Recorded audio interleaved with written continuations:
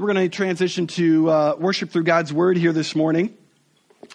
And we've been walking through the book of Jonah, which is in the Old Testament portion of your Bible. And so that's the first half of your Bible that's anticipating Jesus. The second half, called the New Testament, is the part of when Jesus comes and how that changes everything. Jonah, small little book in the first half of your Bibles there. I want to highlight real quick, as we've been going through this series, a book that's really impactful, powerful. If you want to go deeper into the book of Jonah, it seems like, it's a really simple story. Some of you who maybe been exposed to church or grown up in the church, it seems like a very, like a children's story, if you will, but it's so much deeper. There's so much more here. And so our small group actually has been going through this book and as we walk through the sermon series, and just want to highly encourage you, check out this book if you want to go deeper. We have copies of it in the back if you want to check it out as well. So just an item there for you to grow deeper in the Lord. Book of Jonah here. We're going to be in chapter 3 today, verses 1 through 5. And so you can turn there in your Bible or Bible app. If you don't have a Bible, we have Bibles underneath the chairs in front of you. Feel free to check that out, open that up there. And then, of course, if you don't have a Bible and you'd like one, feel free to take this Bible here.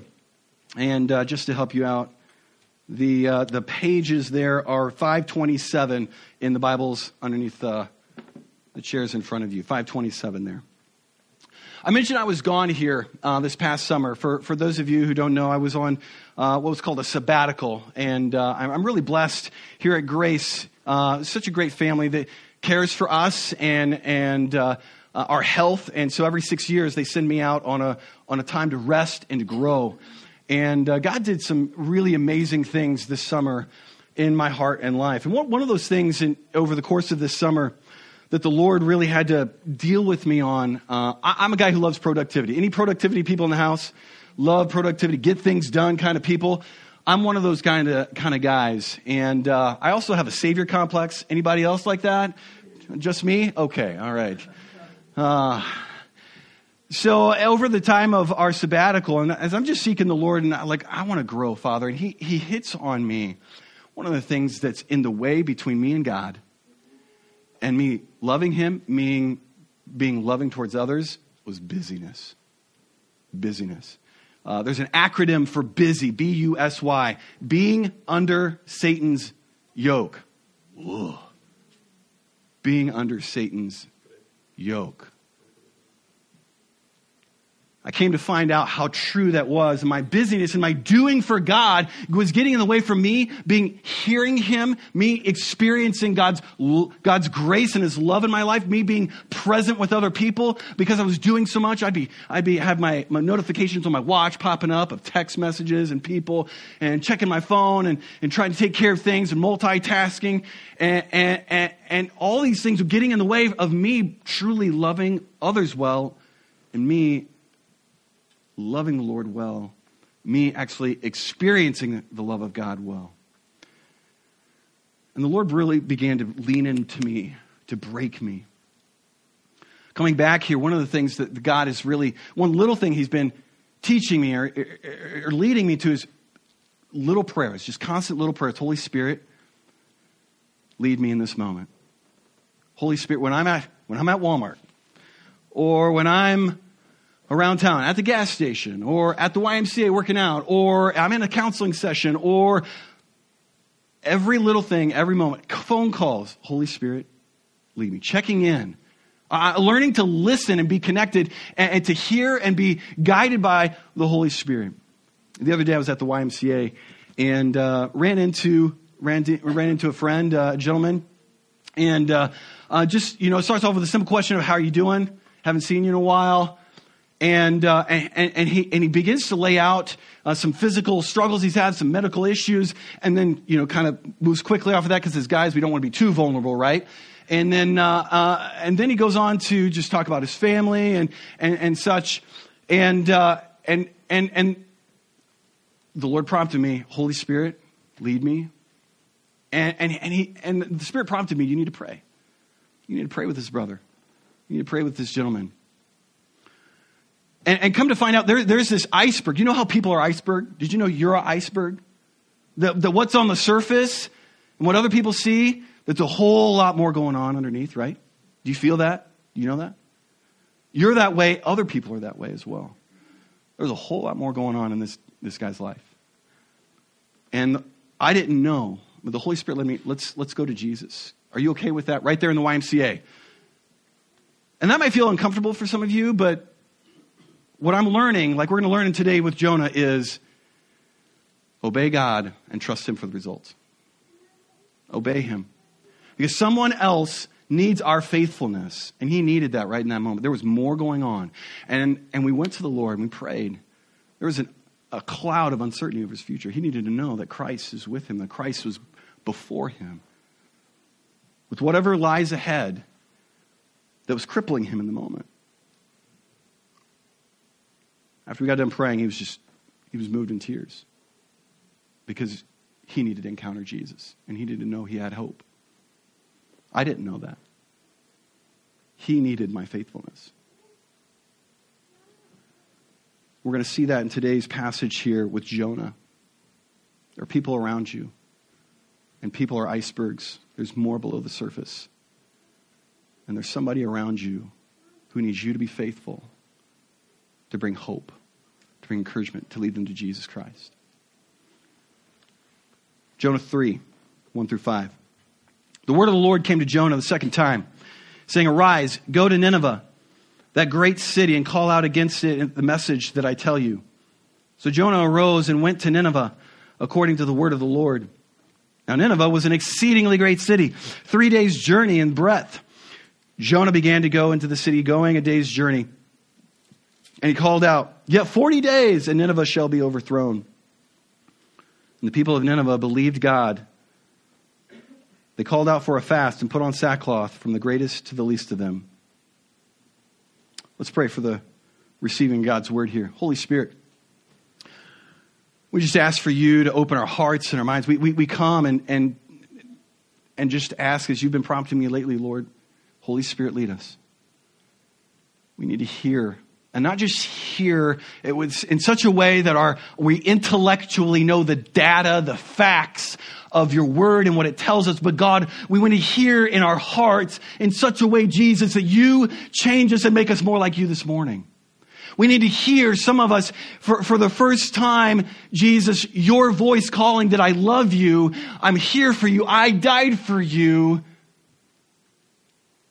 Come and be welcome to my family. Lord, we need to hear in such a way to be changed this morning. So Spirit, work in us and work in me. Your broken vessel, this anxious man here, Lord God, sinful. Work in me, Jesus. Change me. Bring your word, Lord.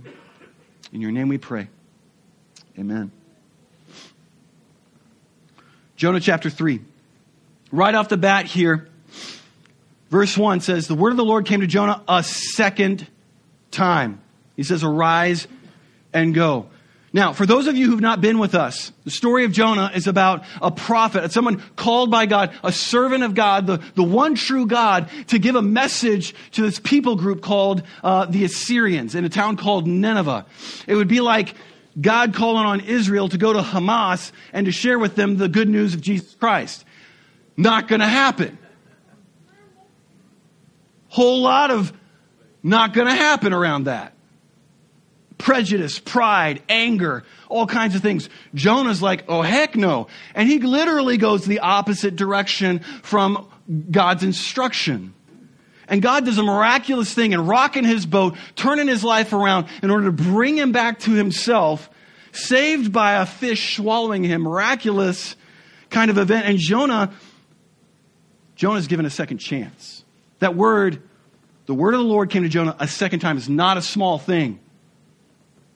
God had not only restored Jonah to life. You see, Jonah knew as God's servant, as one who would be the messenger of God telling people, you're stuck in sin. If you don't change, if you don't return back to the Lord, your selfishness, your pride, it's going to lead to destruction. He knew the consequences of his choice to turn and to choose himself over God. He knew he deserved death. But God didn't give him that. That's what this whole story of Jonah is all about. It's God's ridiculous kindness towards us, his what we call grace. That God interacts with us in such a way to give us undeserved gift and love. Jonah deserved death. He was given life. God not only gave him life, rescuing him through this fish, but God restored him back to his role as a prophet. The honor of the opportunity to serve God once again as his mouthpiece, as his spokesperson. That's God's grace. It's not just that he eliminates the debt that we owe him. It's not that he just makes things a zero sum, like, okay, I've forgiven you, now start over, you do better. That's not how grace works. Grace is abundant, exceedingly abundant. It's more than what we need, and it gives us more than we deserve. And so Jonah here, not only is he given life, but he's given a second chance. Have any of you been given a second chance? Yeah. Some of you know that very, very real. What we don't realize, friends, because of our prosperity in the United States, it blinds us to the enormity of grace, to the frequency of grace. Friends, the fact that you and I are here this morning is grace. The fact that you didn't get in an accident, the fact that some kind of illness didn't just beset you, the fact you and I are here this morning alive, that's grace, friends. Not something we deserve. We take this for granted in such a prosperous place as the United States, where around the world, you're not guaranteed a mother's going to live through birth of her child. You're not guaranteed you're going to have food for tomorrow. As we learned with Omach, you're not guaranteed water or electricity. You're not guaranteed whether a mosquito is going to bite you with malaria, dengue, some other kind of horrible disease, and you won't have medical treatment to get the help you need in order to live. There's so much grace that we have. This isn't to shame us. This isn't to make us feel bad. It's to remind us, wow, when we've encountered the goodness of God, there's something that happens. It first off is thank you, right? When you've received a gift you don't deserve, when you realize that you've been given gifts you don't deserve, your response is thank you. Thank you to that person. Thank you to God the Father. Jonah knew he was given grace. And so immediately God says, arise and go. And Jonah goes. Verse 3, Jonah arose, go. Not a question. What's different? Jonah, the book of Jonah is crafted so well and written so intentionally. Chapters 1 and 2 are one half, and chapters 3 and 4 are second half, and they're meant to be compared to each other, side by side. You read the first few verses of chapter 1, and they sound a whole lot like the first few verses of chapter 3, only with a big difference. Jonah didn't flee God, he obeyed God. What's the difference? God's grace. God's grace. Jonah responded with God's grace with eager obedience. This is what God wants to produce in us. John Calvin says this, hence, the more anyone has found the kindness of God, the more courageously he ought to proceed in the discharge of his office. What that means is just living life. And confidently commit to God his life, his safety, and resolutely surmount all the perils of the world. There's a sense of being invincible because you're protected and covered by the grace of God. The more anyone has found the kindness of God, the more courageously he ought to proceed in life. Do you see that? If we've encountered God's grace, there's something compelling inside of us when we've actually received it. You know, when we receive a gift and we're like, oh, thanks, I deserve this. There's a different kind of response, right? When we think we deserve something, when we think we're entitled to something. kind of like, oh, it's no big deal. It doesn't change anything. We might even put it aside. Parents, you've come sometimes, maybe you've seen that where you've given a child a gift and they're like, meh. And you just want to like, let's go out back right now. We're going to have a come to Jesus moment.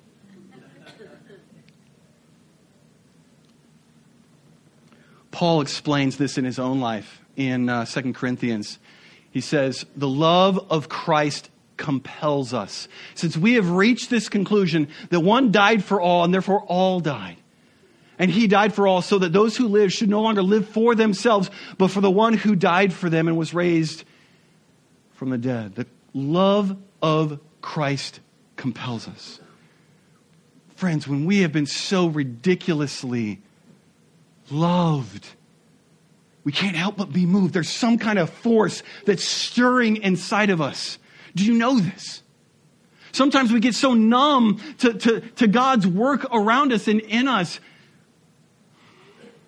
that we don't sense or feel this compulsion. We don't feel this force of God because of the busyness in our lives. Busyness, friends, will strangle any spiritual life out of us. Busyness cuts off a connection of receiving God's grace in our lives and hearing God's voice in our lives.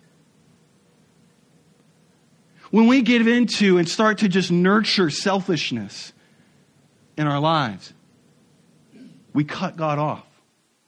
Both receiving His grace, His kindness, we begin to think we're entitled to it. We don't need God, and we don't want to hear from Him because we just want to be the rulers of our own life.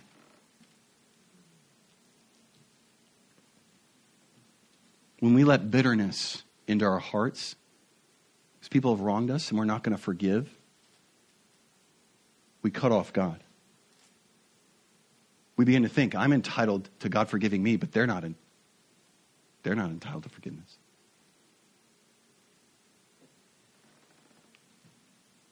And we stop receiving God's grace and our ability to even hear His voice.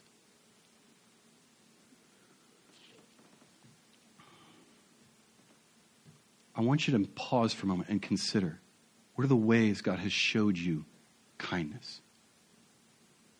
What are the ways He has shown you His love? There are broad ways, as we've talked about. In terms of the provision here that we have. You know, the intelligence that you have, you did not choose that. You were born with it. The very fact, if you were being born in the United States or living in the United States now, that is not something that you accomplished. It was the grace of God that enabled that to happen.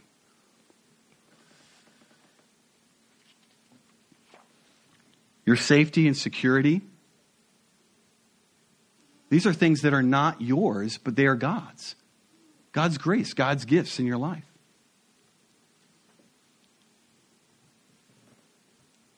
The very fact, as I mentioned, that we're breathing is God's grace. These are broad things, but God has met you in specific ways in your own life and shown you, I love you, I see you, you're mine. I'm working for you. How has He done that?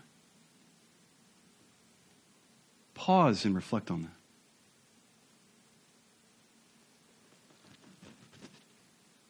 Oftentimes, we don't take the time to do this, right? When we're busy, we don't reflect. When we're busy, we don't receive. And not only are we not being impacted by God, but we're not able to be available to impact others. Jonah was available. He heard God because his heart had been opened with grace, being humbled before the Lord to receive. How have you shown me kindness that I don't deserve? When we think about our salvation is one of the biggest ways in which this happens. Our salvation can be likened to, just in terms of understanding grace, and our what we owe God, the debt that we owe God, our sin is a lot like the national debt. What's the national debt now? Anybody got a clue? Henry. Okay, listen up, adults here. 31 trillion. Holy cow. 31 trillion. Growing, right? Just kind of like our debt with sin in our lives, right? 31 trillion. Anybody pay that? Anybody? We can't even pay that as a nation. Can you imagine owing that much? You know what? We do in our sin. And Jesus paid it. Jesus paid it for us. Now, Jesus didn't just pay it and say, okay, now you're back to zero. Good luck. No. Not only did he pay it all, but he gave you a check, a down payment of his own righteousness, of the equivalent, if you will, of $33 trillion. A check. Not only do you have it paid for, but you have abundance to cover you. That's grace. But here's the deal. Have any of you received a check for anything? Anybody? One person? Okay. We got to warm you guys up. I'm trying, get some Christian calisthenics going on here. You know what I'm saying? So, checks are interesting because, you receive the check, but you actually don't have money, right? Did you know that? What do you have to do in order for that money to actually be yours? You what? You got to bring it to the bank. You got to deposit that check. You got to cash that check. You got to do something with that check, right? You got to receive it. You got to bring it in. That's the same thing, friends. We need to actively receive God's grace for us. He has died for our sin in our place for us, for every single one of you. He's pursued you with his love, but unless we receive it, it ain't happening in our heart and our lives. And some of you have been dancing on the edge. You like this Jesus thing. You've been striving. You're not seeing a change, and you're frustrated and struggling because you're still doing the work. You need to stop. He wants you to stop and just receive. Let that love come into your heart. Receive and say, Lord, I surrender.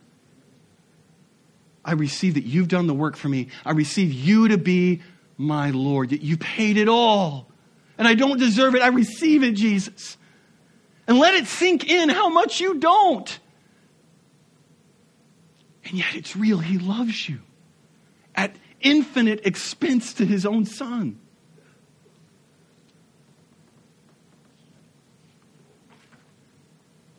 God's grace compelled Jonah, changed him. He was tuned into the Father. He heard his voice and he obeyed to take this message, to arise and go to Nineveh. Friends, one of the things I want to encourage, how are you going to make time in your day to pause, reflect, and receive? Because it changes everything. Instead of just getting up and going and getting after it, and my temptation here, even when I get to the church, is I want to start with my emails, I get my to-do list, and I love productivity. And the Spirit of God keeps saying, get to prayer. You need to receive before you start giving. We need that reset in our hearts and our lives. We're not going to hear God's voice through the day if we don't start with, I got to plug myself in, I got to dial in, I've got to acknowledge, I need you, Jesus. Speak to me, lead me. Where are you going to do that? I want to encourage you. This isn't some legalistic kind of thing. It's a good practice. When is this going to happen in your day? Where you come to him. This is 2 minutes. 30 seconds, if you will, even. Anybody got time for 30 seconds? Anybody? Everybody should raise their hand, right? All right. Got those Christian calisthenics going on. I'm caffeinated today, if you can't tell. Here we go. We're going until 2 o'clock. African time. Here we go. When we dial in, when we are receiving from him, Lord, lead me. Lord, what are you doing? This is my day. No. Oh, forgive me. Not my day. Lord, this is your day.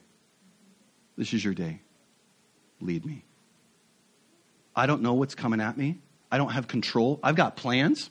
It's okay to plan, but you better hold them loosely. Many of you found, you make plans and then they get disrupted during the day, right? Lord, this is your day, not mine. Lead me. We will not be available to hear God leading us There's people around us who God wants to speak to and reach through you. People are icebergs. There's a lot going on. And you won't be available, you won't be aware if we have not already opened our heart to the Lord. This is your day and not mine. I got my plans. I got to get my stuff done. I got to get to this next appointment. I got this to do. Because one of the biggest reasons why we don't stop, and if the Lord would just say, this person needs prayer, one of the big things that comes up is, I don't have time. Do you feel that? That comes up. This person has a need, or maybe there's a meal that needs to be given. Maybe there's a visit to be had. Maybe there's a pausing to listen to this story. There's more to the story that a person gave you. They gave you just a brief snippet and to let you know something's going on in their world, and you don't want to pause to listen because I don't have time. Right? It's a lie. But we won't know that if we're not surrendered. No, I got to get my stuff done. I've got my schedule. I've got my stuff to do. Who's king? Who's Lord in your heart, in your life? Is it Jesus?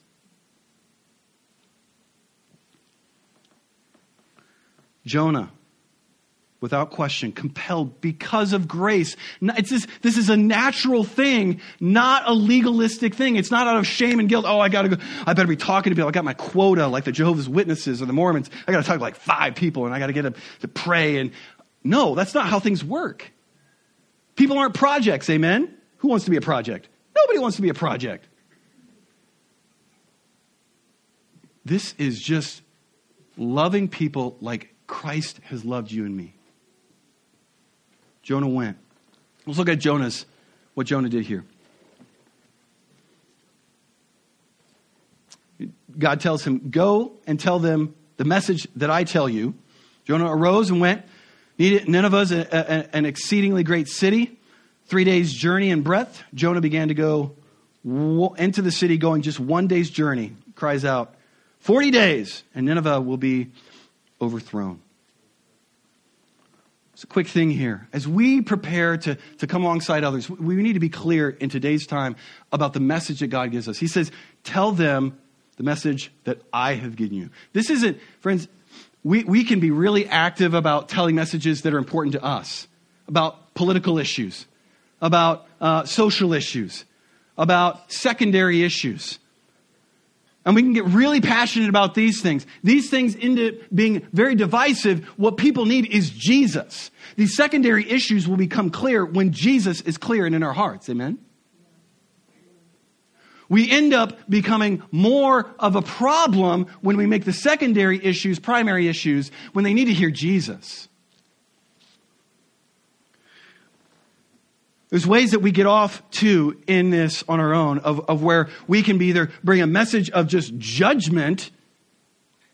This is where we and most of us in today's Christianity, we're really like bristle and are uncomfortable with these messages of judgment. Repent.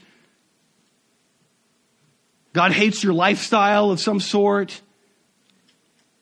It's just, it comes off as such abusive and controlling. It's all just condemnation. But there's another problem on the other side that the church today has fallen into. And that problem is that we've got this kind of message of good vibes only. I heard somebody rant about this the other day. I'm not sure who that was. Good vibes only. There's a problem with this kind of sense of empty grace. That Jesus, He died. He loves you. He died and He paid for all, and everybody's going to heaven, and you don't have to worry about anything. And what this means is God's love is this free ticket that we don't have to, there's nothing to change inside of us. God just affirms you with His love. We just want positive vibes. Just everybody would just be positive. Rainbows and unicorns don't, like, rainbows exist, but unicorns don't, right?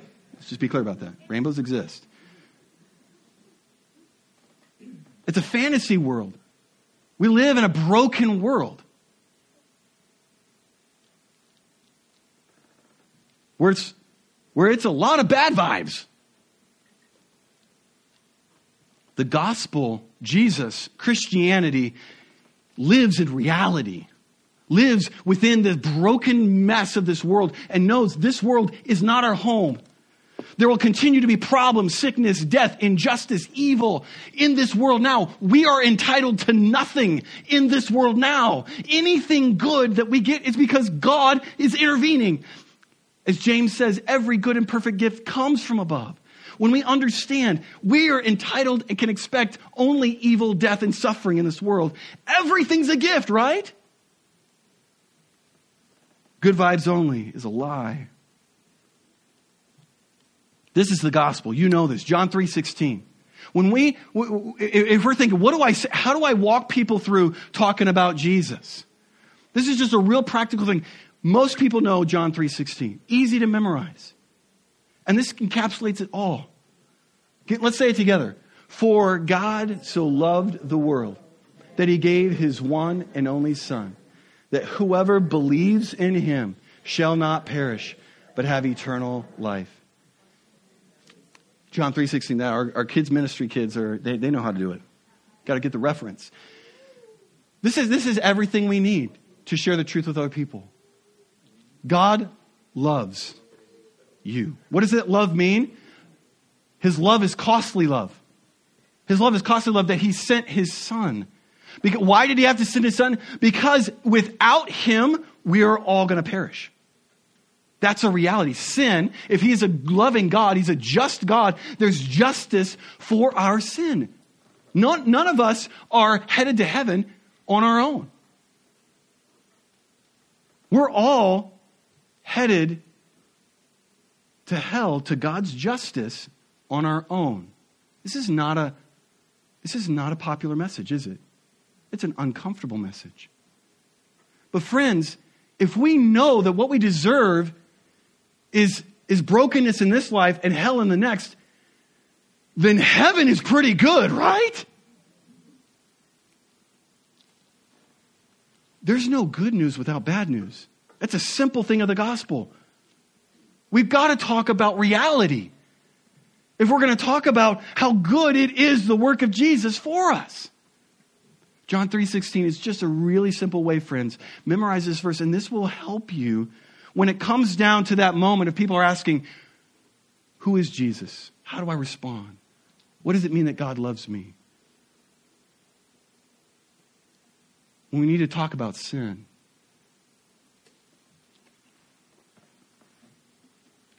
Preach the message that I tell you, not the message you want. At some point in time, we're going to have this kind of conversation with other people. We also need to believe and stand on this truth as well. Otherwise, we will sell people lies. That if they don't have to believe, if they don't have to personally make a decision, Jesus died for everybody, then what we've done is just paved the way to hell for them. We give them this false hope. They need to know you got to deposit that check. You've got to surrender. You've got to receive him in order for that grace to be effective in your heart and your life, both now and for eternity. Let's keep going with Jonah here. So Jonah, he went into the city. It's a big city. The word there, exceedingly great city. This isn't talking about the size. This actually means this was a city important to God. In the Hebrew language, it means Nineveh was important to God. You know what? You're important to God. You are important to the Father. He wants to bring you the hope of the gospel, the truth, if you've not heard it. And Jonah goes in. This city was 3 days journey. And what this likely means is it would have taken Jonah 3 days to walk in and up and down. Because you can imagine among 100,000 people or so, Jonah's not going to be able to go into one spot and be able to reach everybody. So he starts in, day one, just begins to start, and he's walking in, and he's yelling out. It's not a very persuasive message. I mean, did you notice this? Yet 40 days and Nineveh will be overturned. It's like, judgment's coming. 40 days. It's a very It's a very simple and not very persuasive kind of message. There's nothing eloquent about, there's no illustrations, you know. He goes in and he barely starts on the first day yelling out this message, 40 days or you're going to be judged by God. And what happens is the people of Nineveh, they believe God. They start putting on sackcloth. The sackcloth is like this. It's like a burlap sack. It's like really uncomfortable, painful kinds of things to wear. Immediately, the word spreads like wildfire. People are moved in their heart. They get on their knees and they're repenting. They're changing. God, forgive us for our violence. Forgive us for our pride and our prejudice. Forgive us, God. Jonah did the minimum. What's going on here? What this is to emphasize was this isn't about Jonah. This whole story, and as we've talked about Jonah, the book of Jonah, it's all about God. Jonah responded to God's grace. He went and he gave this message that was pretty poor, unpersuasive, to a violent, murderous kinds of people. And all of a sudden, they just start dropping like flies. They believe God and change my life, Lord. It's not because of Jonah. It's because God was at work. The dramatic response is all about pointing to God was already at work. Historians point out that in that time in Assyria, they had experienced a series of famines, plagues, revolts, all kinds of natural disasters, omens, and things like this. There were things that were going on at that time. And this kind of superstitious kind of people of what have we done wrong? We need to God was already at work. Jonah didn't know that. There was more going on below the surface. Jonah just was to be faithful. God did the work. We oftentimes are hesitant to share and talk with friends or people around us about faith. We're afraid, right? That's what keeps us from doing it. We're afraid of what they might think. We're afraid of failure, saying the wrong thing. We're afraid of losing the friendship. Lifeway Research recently just did a study, and in the study they found out that about 3 of 10 unchurched people have had a Christian friend share with them about Jesus. Can you imagine that? 3 of 10 unchurched people have Christian friends, and only 3 of 10 have had a Christian friend talk with them about Jesus. They said about 50% of unchurched people are open to hearing about Jesus, are open to hearing about faith. More often than not, people are ready. Something's happened in their lives. They're open to talking. Now, being weird, that's different. Just don't be weird, right? That's what we're also afraid of. I'm going to be that weird person, right? I'm going to make things awkward. If we're just responding to grace because of what Jesus has done in our lives, friends, it won't be weird. Because people can sniff out imposters and those who care, right? You know that. God was already at work in the people of Nineveh. Jonah's responsibility was just to be faithful. God took care of the rest. And that's true in our lives, friends. God takes Jonah's little, makes much of him. You can go to the next slide. This is for us to walk away with here today. We're told to go. God's the one who makes things grow. Someone around you needs your faithfulness.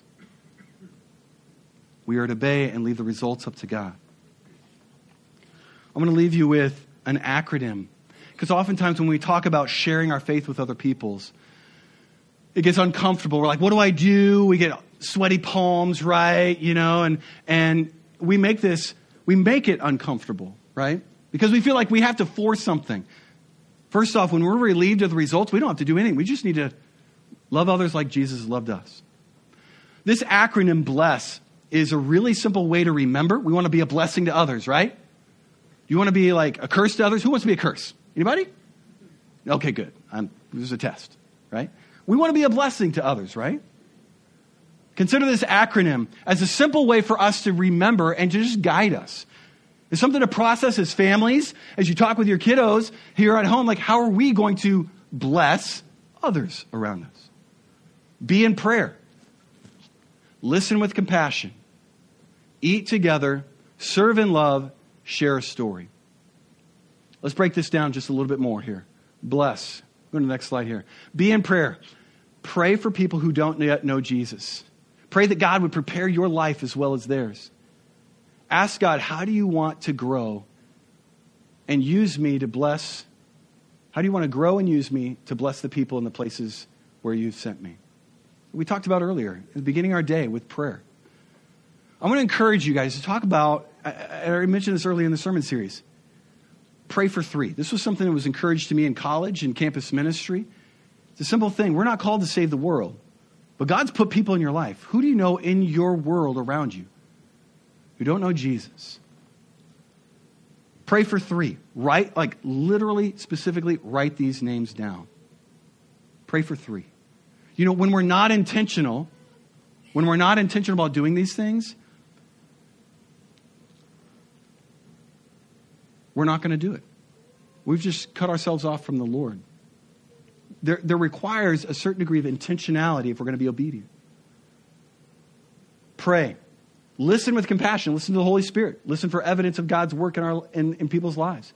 Ask questions that invite others to tell their stories. Reveal their hearts and help them discover. Oftentimes, we're so afraid in terms of sharing the gospel because we're focused on what I have to say when the burden really is about listening. It starts with listening well to others so they can share and open their hearts. We can hear in their lives. And while we're listening, we're praying. And God will give you the wisdom and the words to say as you learn about that iceberg in their lives. Be in prayer. Listen. Eat together. Share meals, coffee, life with people who do not know Jesus yet. This is what Jesus did. He ate meals with people. Hospitality is one of the most significant ways that we love others and we bless others. Hospitality is so simple. It could be even over a bowl of ramen noodles and mac and cheese for you college students out there, right? Grabbing some coffee or a donut. Hospitality, eating together, is a simple way that opens our hearts. What this is doing, friends, is you're not assuming like, oh, I've got to share with them. They're going to hell right off the bat. No, first off, that's weird. Okay. There may be some rare cases where that might be necessary, but the Spirit of God better be leading you. We're talking about building relationship. Build relationship because you care, because it's genuine. And that involves doing life together. And then serve in love. Be attentive to the opportunities God gives you to care for people and attend to their needs, and then share a story. Once you build a relationship and earn trust, look for ways to share a story about Jesus has transformed or is transforming your life. You've got a story to share, every single one of you. If you've not shared your testimony ever, I encourage you one little practice too right now. Go ahead, begin writing out your story. Begin typing it out. Put it on the notes in your phone. What is your story? How is Jesus? How have you encountered him? How has he saved you? How has he changed you? How are you encountering his grace in your life? Write these things down. Recently, Courtney shared her testimony in overcoming and working through the grief and loss of Kelvin. Decided to share that publicly. It's powerful. I'm going to close with a little testimony here. Someone needs your faithfulness. Rosaria Butterfield has become a very well-known speaker and leader as a follower of Jesus now. But she was a professor at Syracuse University, not just living the lesbian lifestyle, but an activist. And while she was deep into the darkness in her life, she had pursued a project of trying to write a paper on how Christians were messed up, were bigots, were part of the social problem. And she began a research project as a professor. And she had posted an article in the local newspaper as part of this, received lots of letters to just kind of confirm or deny all of her suspicions. And she received a curious letter from a pastor who didn't condemn, but who did two things. Ask questions. Tell me about how you came to your position and how you came to believe what you believe about Christianity and how you came to believe about what you believe about the world and these things. Just ask questions and then offered, we'd love to have you come and eat with us. She crumpled that up and threw it away. She kept all the other hate mail and the fan mail, of course. But she threw that one away. And in the middle of the night, she says, you just ate at her. She pulled it out of the trash. Over time, she just couldn't let it go. And so her curiosity piqued her. And so she decided, for the sake of research, I'm going to go. I'm going to see what this pastor's like. And we're going to see what's going on here. And so she agrees to come over for supper. Her and her partner. And it just starts with one meal. And then it's another. And it's another. And he agrees to read her resources and then he offers her some of his resources, but she won't read them, of course. Eventually, over time, it's a friendship. They just developed a friendship and showed her kindness and love and hospitality. And finally, she broke down to even start to read the Bible herself. It was a slow process over years. It began to eat away. And the belief system that she had, that she was holding on to, about Christians and who Jesus is, and about her own self and her lifestyle and her sense of right to be and live however she wants, all these things began to crumble, and her world was falling apart. And she says this, then one ordinary day, I came to Jesus, open-handed and naked. In this war of worldviews, Ken was there, the pastor. Floy was there, the wife. The church that had been praying for me for years was there. Jesus triumphed, and I was a broken mess. Conversion was a train wreck. I did not want to lose everything that I loved. But the voice of God sang a sanguine love song in the rubble of my soul. I weakly believed that if Jesus could conquer death, he could make right my world. I drank tentatively at first, then passionately of the solace of the Holy Spirit. I rested in private peace, then community, and today in the shelter of Covenant Family, where now even one calls me wife and many call me mother. Rosaria was an iceberg, and there was so much more happening. And Ken and Floy